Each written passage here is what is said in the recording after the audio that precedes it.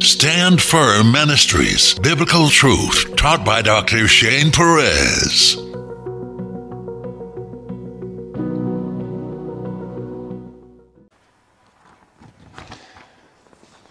I think a lot of people think there's not a lot of value in the Old Testament. I think a lot of churches don't spend a lot of time in the Old Testament much anymore. But I think one of the themes that you will get as you read the Old Testament is that God is holy. And God will not be mocked. And if people do not follow Him, there are consequences. For the outline of Ezekiel, the chapters that we're covering today is 13 through 24. So we're still in the first section on the prophecies of judgment on Judah.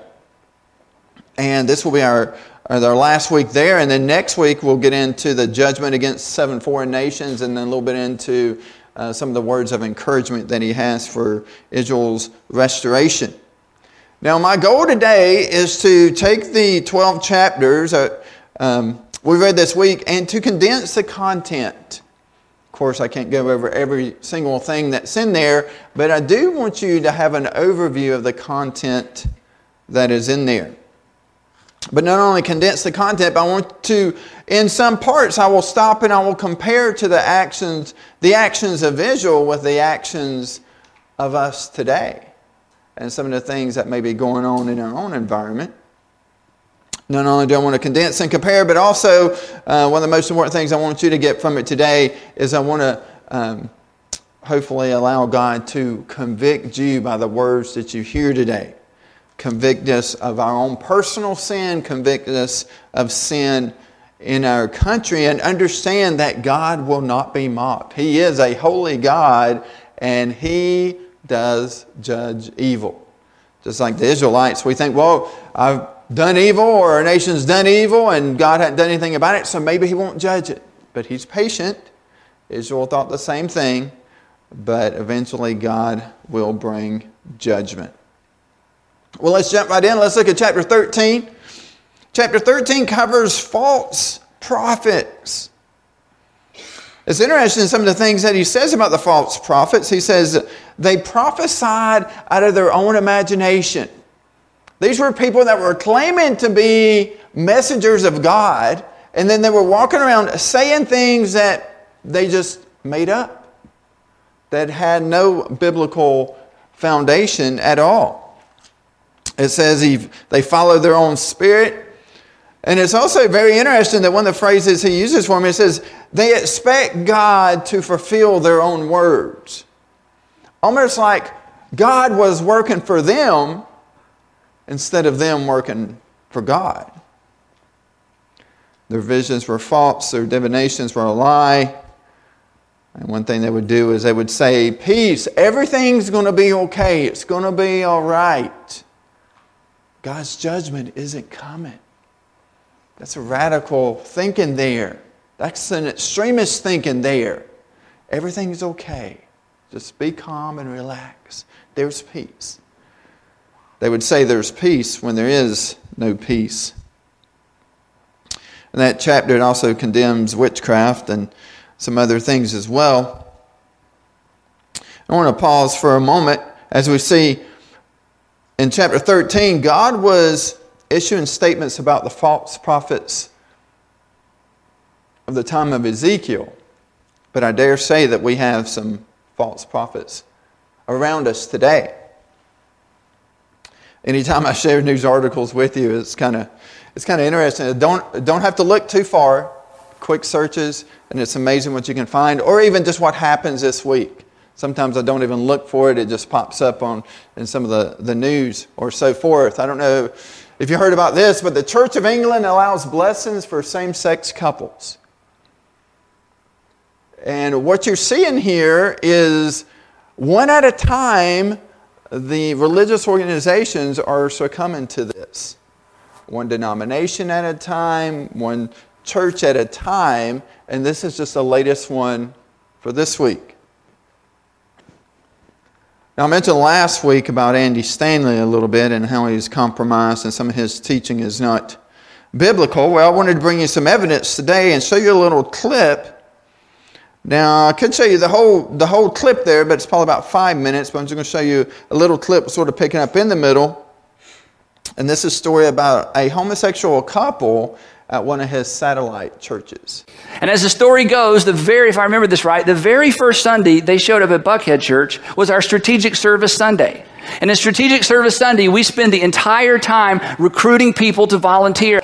And so my friend's partner said, hey, I like this church. I think we should get involved. So on the first Sunday they're there, they go down and sign up to be in a strategic service and join a host team, one of our guest services team. What I knew, and I double checked with her to make sure I was correct, was the last where we had left off was my friend's partner, and he's a friend now, but back then not so much. My friend's partner was still married. And the divorce is taking longer than they expected. It's kind of getting dragged out. So I called my buddy and said, okay, I know things have been awkward, between us, but look, and I'm glad you're in church. That's a good thing. And I'm glad you're at one of our churches. That's a good thing. But your partner, he's still married. So see, this is just good old-fashioned adultery. Like you're in a sexual relationship with someone else's husband. I've never said that before. But anyway, so I said, so you can't be on a guest services team, okay? You're just living in, this is clear, okay? You can't do this. You're married or you're not. As long as he's married, you can't serve on a guest services team. And so I kind of, kicked him off the team. And so understandably, they left the church. And you know what? If I were them and saw the world the way they saw it at the time, I would leave too. Who wants to go to a church that says, oh, we want you to come help us. Oh, you can't help us. So they left the church. Did you notice that Andy Stanley only addressed the sin of adultery, not homosexuality? Andy intervened solely because the husband and wife's divorce had not been formalized, not because the two men were in a homosexual relationship. What a double standard. The sin of adultery disqualifies a man from serving at a church, but the sin of homosexuality does not? It gets in even worse. I'll ask her first. I said, who's coming? She said, well, my boyfriend, his daughter, me, my daughter, my ex-husband, and his partner. I need 6 seats. And so, halfway in our first Christmas carol, I'm standing here in my corner chair, singing, looking up at the screen, and I look across the aisle, and about 4 people down are my 6 friends, all singing Christmas carols together on the front row. And the only thing I could think was Modern Family. I'm Cortland Russell. I didn't grow up going to church or really having a relationship with Christ. It wasn't until I moved to Atlanta and met one of my now best friends, Gregory Cook, that I was connected with a community of LGBTQ Christians. I saw shining examples of healthy LGBTQ Christ-centered relationships and really started to have that personal relationship with Jesus for the first time in my life. I remember driving to Starting Point one week and listening to Andy's messages right before Starting Point groups as a way of preparing for that session. And I just started crying. I'm excited to be baptized and publicly share that I love Jesus. He is my Lord and Savior. I think you get all that, but Andy Stanley, he had big issues with adultery, but not with homosexuality. In fact, you can go to his church and you can be part of, the LGBTQ ministry. And they're not, and other churches have had those kind of ministries before, but a lot of ministries I've heard of in the past, they try to help people out of that lifestyle. But it doesn't seem the case at Andy Stanley's church. Now, I think it's important for us to point things like this out. You need to point false teachers out. Not saying that I'm a better preacher than Andy Stanley. I'm probably not. Probably not even a better person than Andy Stanley. But if he's not teaching what's in the Bible, then he's not teaching right. Make sure you recognize false prophets. They're nothing new. They were around back in Ezekiel's day, and God doesn't like false prophets. When I hear some of these things with the Church of England or Andy Stanley, I feel like God would say the same thing. Y'all saying that you just made this stuff up. I didn't say any of this in my word. You're just making it up. You're following your own spirit. You expect me to fulfill the words that you say. If you say it's okay, then you want me just to come in and second that and say it's okay. It's not the way God works. We follow Him. He does not follow us. In Ezekiel chapter 14, he was sort of showing and illustrating that the people were very bad off. Why were they bad off? Because they had idols in their hearts. Now, he picks on them a lot for their actions, but really their actions were just symbolic of what was already in their heart. It all starts in their hearts. In this passage, God's message is, repent. It's amazing, a lot of churches, you can go to many services today, and they'll have lots of different messages. But it seems like John the Baptist had this message. It seems like Jesus had this message, and we see it even back in the book of Ezekiel, where they're constantly telling the people to repent. Repent, turn from your idols, and renounce all your detestable practices. I feel like we don't hear that enough. It's almost more of, you know what, whatever sin you got, it's fine. You're not perfect. You're saved by grace. Just come and join us. God was pretty upset with the people, and He even tells them that if Noah, Daniel, and Job were here, they couldn't even save you guys. They could only save themselves by their own righteousness, but you wouldn't even listen to them. And then He tells them He's going to send His judgment. You have these idols in your hearts, and judgment is going to come. And He even lists the 4 ways that it's going to come: the sword, famine, wild beast, and plague. I'm always fascinated by the wild beast. You ever thought about it much? In verse 15 of that chapter, it mentions that He's going to send wild beasts so they can't even pass through a certain area of land because the animals are so wild. And I think to myself, what exactly does that look like? What animals could be controlling that land that no man could walk through? I think it's very fascinating, but it also shows how God is in control of everything. He's in charge of other nations. He's in charge of whether the food grows, of the wild animals, and He's even in charge of diseases. Chapter 15, Judah is described as a useless vine. He says, as I had given the wood of the vine as fuel for fire, so I will treat the people living in Jerusalem.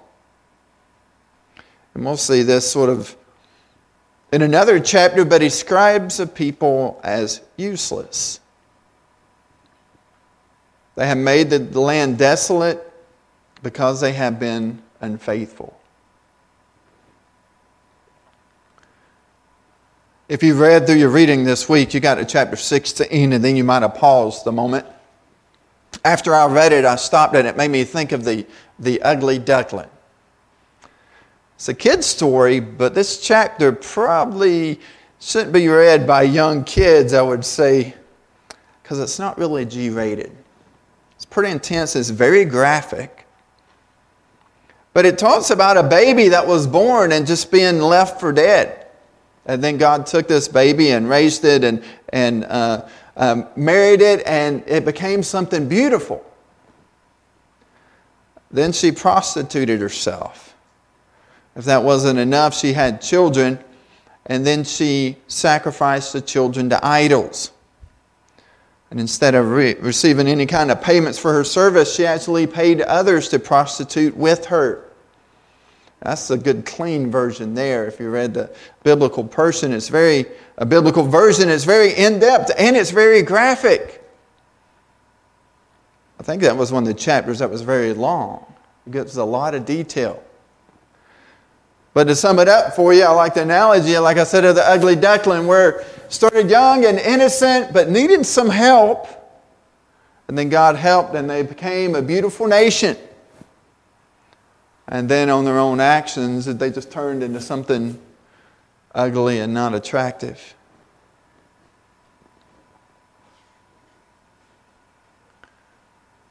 Two eagles in a vine in chapter 17. God uses a lot of analogies and a lot of stories. But the thing about it, He's trying to get the same point across.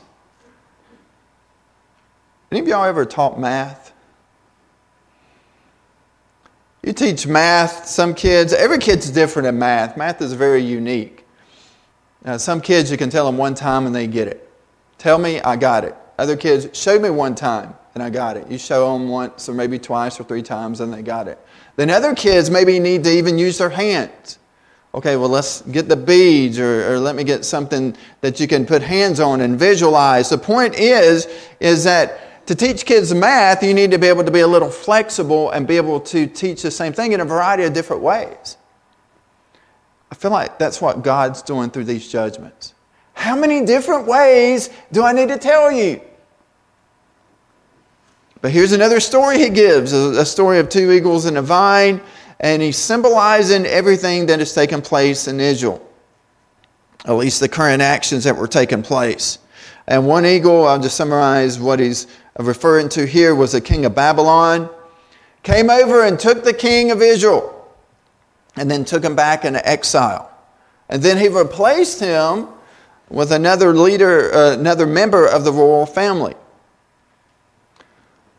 The king that he took away was Jehoiachin, and then he replaced him with Zedekiah. And he sort of made an agreement with him and said, you will submit to me. And Zedekiah said, yes, I will submit to you, leader in Babylon. But then he changed his mind.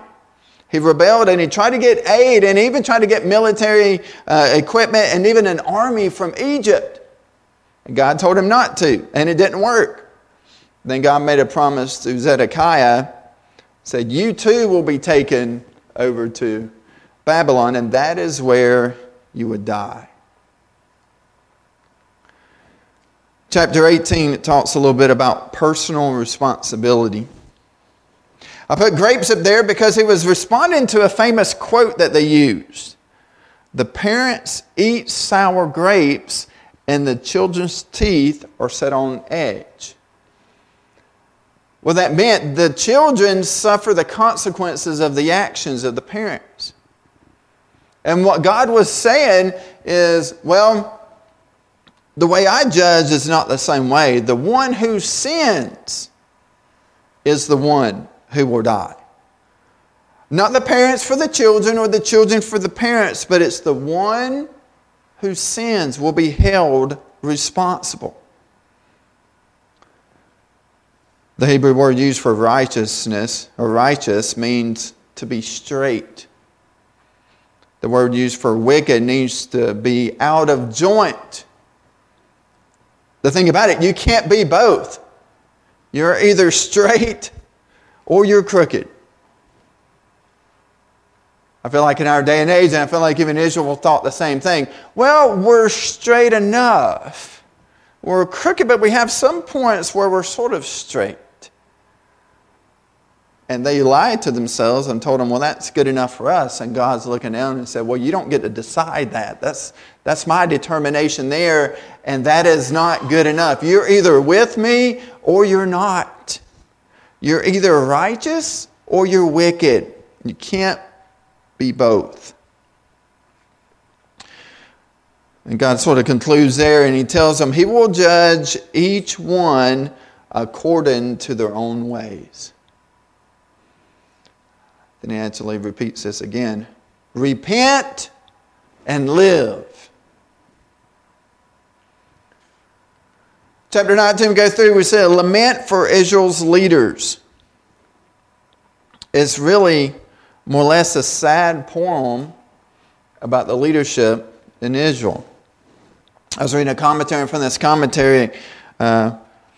Has some good notes, so I took this from it. The two lessons to learn from the poem would be, number one, no nation can live on its past glories.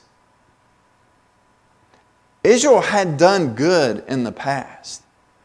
They had good leaders in the past, but now not so much. Number two, nations fall because of the wrong kind of leader. And it doesn't matter how that leader gets there, gets into power. It could be assassination. It could be a rigged election. All different options on how the leader gets there. But once the leader gets there and they do wrong and they lead people away from God, that's how nations fall. And I look at our nation. And I think one thing that I'm finding out, people, hindsight is always 20/20. We see how things play out through the years. And we see that leaders that I thought were good at one time, now that we look back and find out more information, it's like, whoa, maybe even those leaders back then I thought was good was not that good.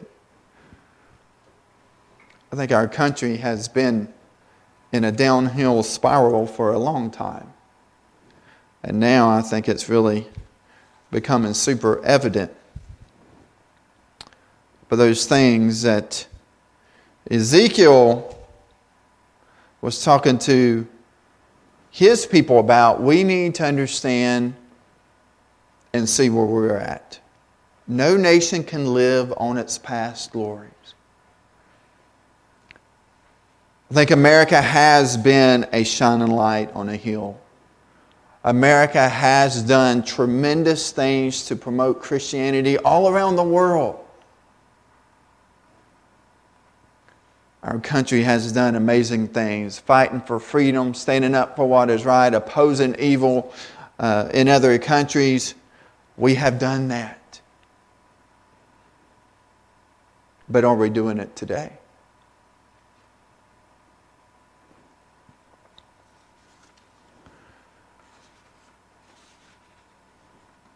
Let's look at a little glimpse of what some of our leaders are doing now. We had a State of the Union this past week, and there were a couple of political leaders that wore some pins. And this is very interesting because most people, no matter which opinion they have regarding abortion, it seems like we've always said it was wrong. It's not a good choice. Just there was one side that believed that women should be allowed to make the choice, and the other side would be, no, that's murdering a child, an innocent child. But both of them would sort of say, it's not a great thing, but it may need to be done, absolutely doesn't need to be done. But now we have some of our political leaders wearing pins that says abortion, and then it has a little heart in the middle. I'll just move on to the next thing. Interesting thing about abortion is, guess who's fighting for abortion rights now probably more than anybody else? The Satanists have jumped in the fray. Satanists sue for a religious right to ritual abortions. The abortion defense is that it's a satanic act of worship. The TST is the Satanic Temple. The Satanic Temple Health's first telehealth clinic will provide medication for safe abortions through the mail for members and for those who wish to perform the Satanic Temple's abortion ritual. The goal of this first clinic is to allow our members to have access to safe and legal abortions, no matter where they live or what their financial situation may be. So it seems like the Satanic Temple even has their own abortion ritual that they like to perform.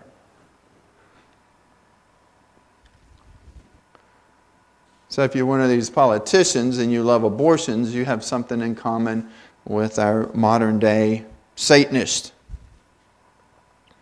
Well, what else is going on with our leaders? This should scare you a little bit. So in this weird inverted world that we're living in, the criminals are actually the victims. So who are the criminals? Well, obviously, sincere Christians. They're the real problem. Sincere Christians in the middle class, boy, they're dangerous.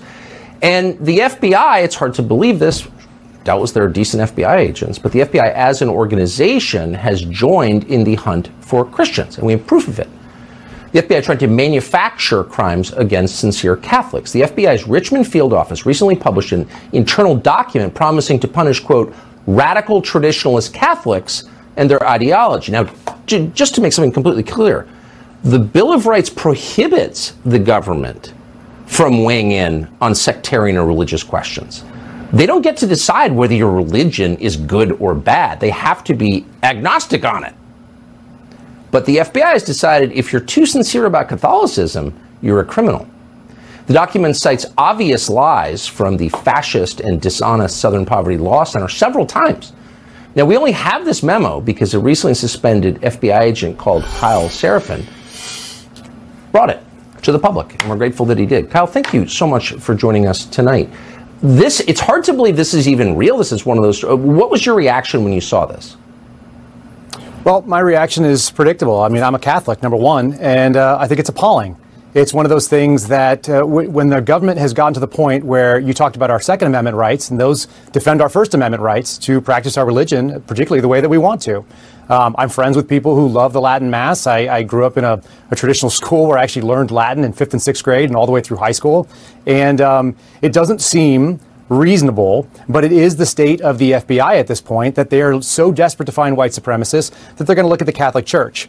But I think if we're realistic about it, what they're doing is they have found a gateway in what they think is fringe Catholicism in order to move into Christians in general and declare them to be the actual the criminals in this country or the potential terrorists. And that's what I think we're seeing, because the whole document basically is written from the perspective of somebody who thinks that there are significant abortion rights that need to be defended, and also an LGBTQ agenda that has to be pushed down the American people's throats, and those are antithetical to Catholicism. So it's pretty easy. It's an open door into Christians in this country, which is pretty much all the country. Well, yeah, and also Orthodox Judaism and Islam and Mormonism. I mean, they're right. And did no one in the FBI say, whoa, wait a second. It's not our job to decide which is a better religion and criminalize people's religious belief? Did anyone in your world within the Bureau say that? Well, obviously, the whistleblower who brought it to me. So I'm in contact with a number of people who work in the FBI and have the same values that probably you and I do. And so, they brought it to me. One of them brought it to me and said, this is a problem. And this person is not a Catholic. But he or she stated a very simple statement, which is that if they're going to go after radical traditional Catholics, then radical traditional Baptists are next, and radical traditional evangelicals, and anybody else that espouses essentially what is radical, which is just a Christian faith. And that is dangerous, apparently, in this country. No, some people may get tired of the negativity because it seems like I show these things all the time. What I'm trying to do, I feel like me and Ezekiel have some things in common here. I'm trying to make sure you get the big picture over and over again. You've got to see what is going on in our country.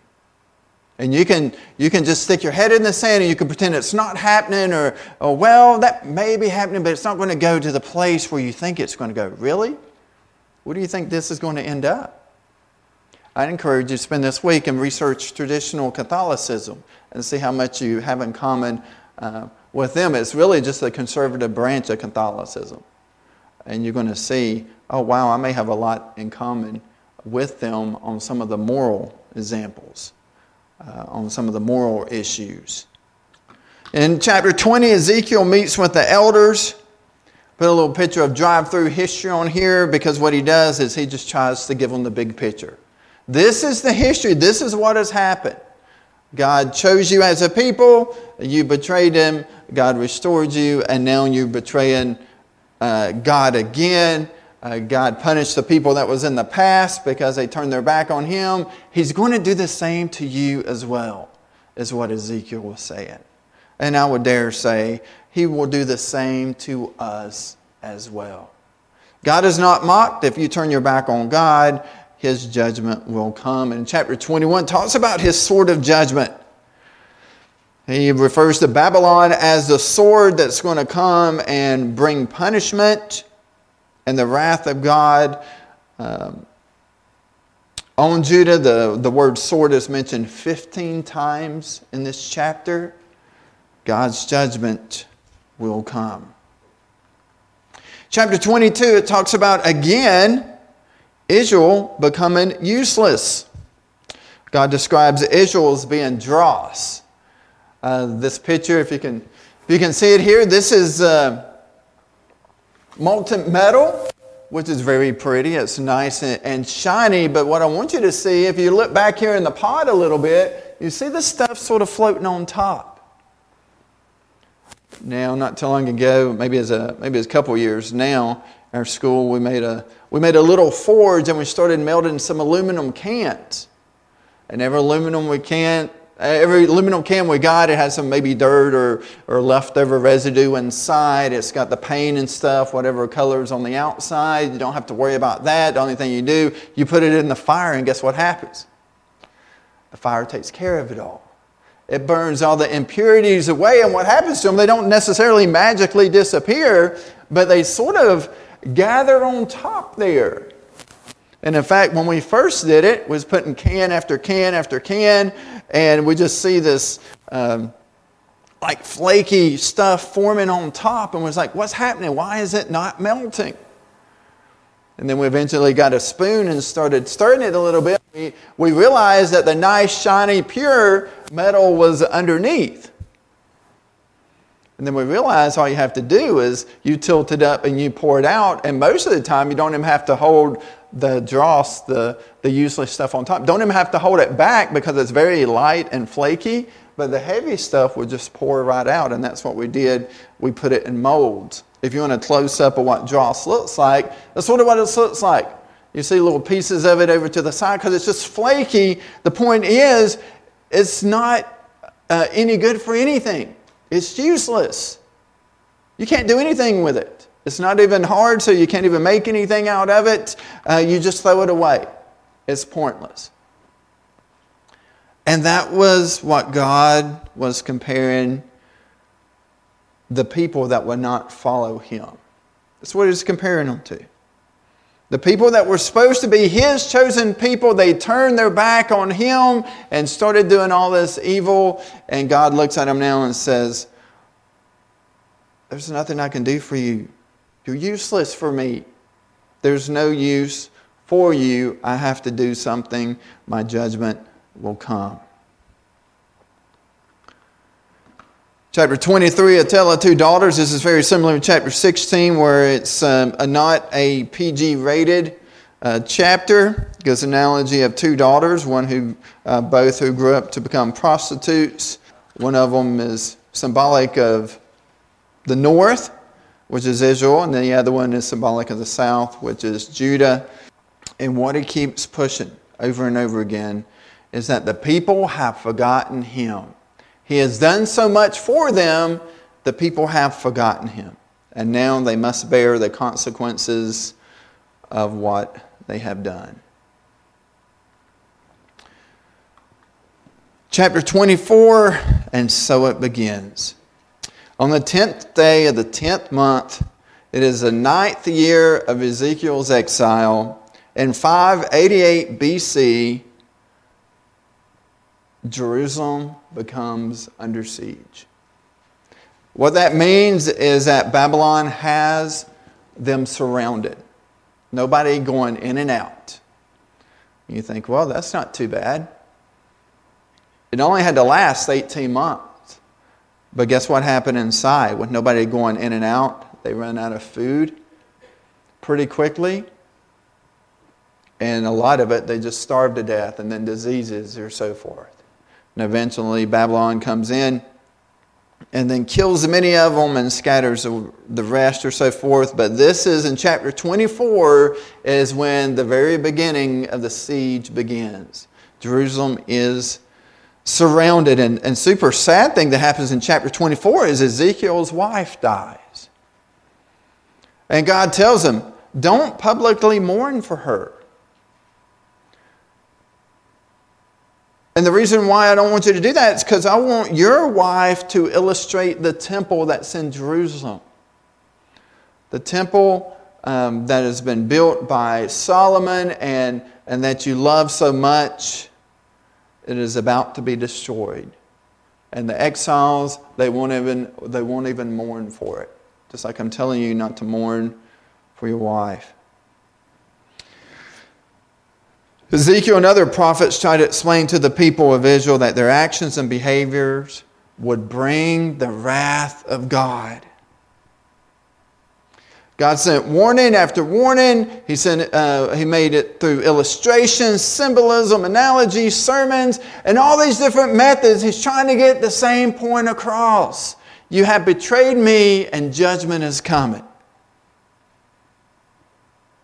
Repent. Repent. But the people would not listen and turn from their ways. Now the warnings were over. The warnings were finished. Now the destruction that God had promised had begun. I think God gives us this passage as a warning, or even gives us the book of Ezekiel as a warning to what I think really happens to all nations, especially those nations that claim to follow God. Claim to follow God and follow Him for a limited time, and then all of a sudden we turn our back on God. America has turned its back on God. Here's some articles on what's been going on through the years. City Council in King, I think that was North Carolina, votes to remove Christian flag and religious symbols from Veterans Memorial. In Alabama, the city decided to remove the Christian flag, citing the high cost of litigation. Don't want to fight it in court. It's going to cost us so much, so the easiest thing is just to remove it. In Georgia, City Council reverses course. They once said when it was first come against them, hey, you need to remove that flag. They said, absolutely not. It's been here for so long. We'll take it to court. We're not removing the flag. Then they changed their mind and said, okay, we'll remove the flag. I don't know what's worse, is that our nation is turning its back on God, or that we as Christians are not putting up much of a fight against it. I use the Christian flag because we're on a crusade trying to do a movement of raising Christian flags. But I could have put the Ten Commandments. I could have put prayer. I could have put almost anything that had to do with God. I did want to end on a good note. I think this is a stand that you got to take. I don't know if you saw this week. There was a Christian surfer, Bethany Hamilton. She actually had a movie. What was the movie called? Soul Surfer, where she was I think when she was a young teenager, she was surfing in Hawaii, and her arm gets bitten off by a shark. But she still was able to surf, and she's been very successful in the surfing community. But the Christian, I highly recommend the movie. She was a Christian, and the movie just illustrates her life and everything she went through. Well, some of this transgender stuff has approached her sport, and she said she's not going to put up with it. I'm not going to compete. I'm not going to do it. I'm not going to put up with it. This is wrong. This is not right, and I'm going to take a stand. Even if it costs me my career, this is where I make my living. This is my life. But you know what? I'm not going to do it because this crosses a line. Taking a stand for God is a lot more important than a career or a bank account. So I want to end with that. I just think it's really sad that we don't see more of this. Because most of us, and we don't need to point the finger too far, most of us are just willing to compromise. But I do believe when we stand before God, we won't have many excuses. We'll be held accountable. Why did you let your country go down this road? Why did you let your community go down this road? Maybe in some cases, why did you let your church go down this road? And our excuse will probably be, well, there was nothing I could do. And God will say, no, that's not true. I was wanting to use you to do something great, but you wouldn't let me. You were fearful, you were cowardice, you wouldn't take a stand.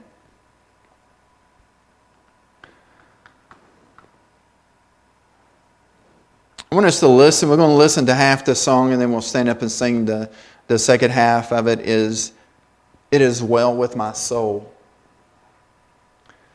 Number one, you need to be in a right relationship with God. And if you got sin in your life, and if you're not headed in a good direction, you need to fix that. It's never too late. There's nothing God cannot fix. We're all broken. We're all messed up. God is a fixer. But we got to get the sin out of our life, and we got to get right with Him. Is it well for your soul personally? But then also, is it well with your soul for your nation? You can't control everything. You're not in charge of everything. You can't change everything even if you wanted to. But is it well with your soul in that you're doing what God wants you to do for this day and time that we're living in? Because most Christians aren't doing much at all. But we need to do something. God will direct us. God wants us to defend His Word. It doesn't promise it's going to be nice and then it's going to end well. We may all end up having our homes raided by the FBI and be thrown in prison. But that's a better way to go out, being persecuted for our Lord Jesus Christ instead of just sitting there quietly. Dr. Shane Perez hopes this lesson encourages you and equips you to minister to others with your walk as a Christian. We would love to hear from you. Drop us an email at standfirmministries@yahoo.com.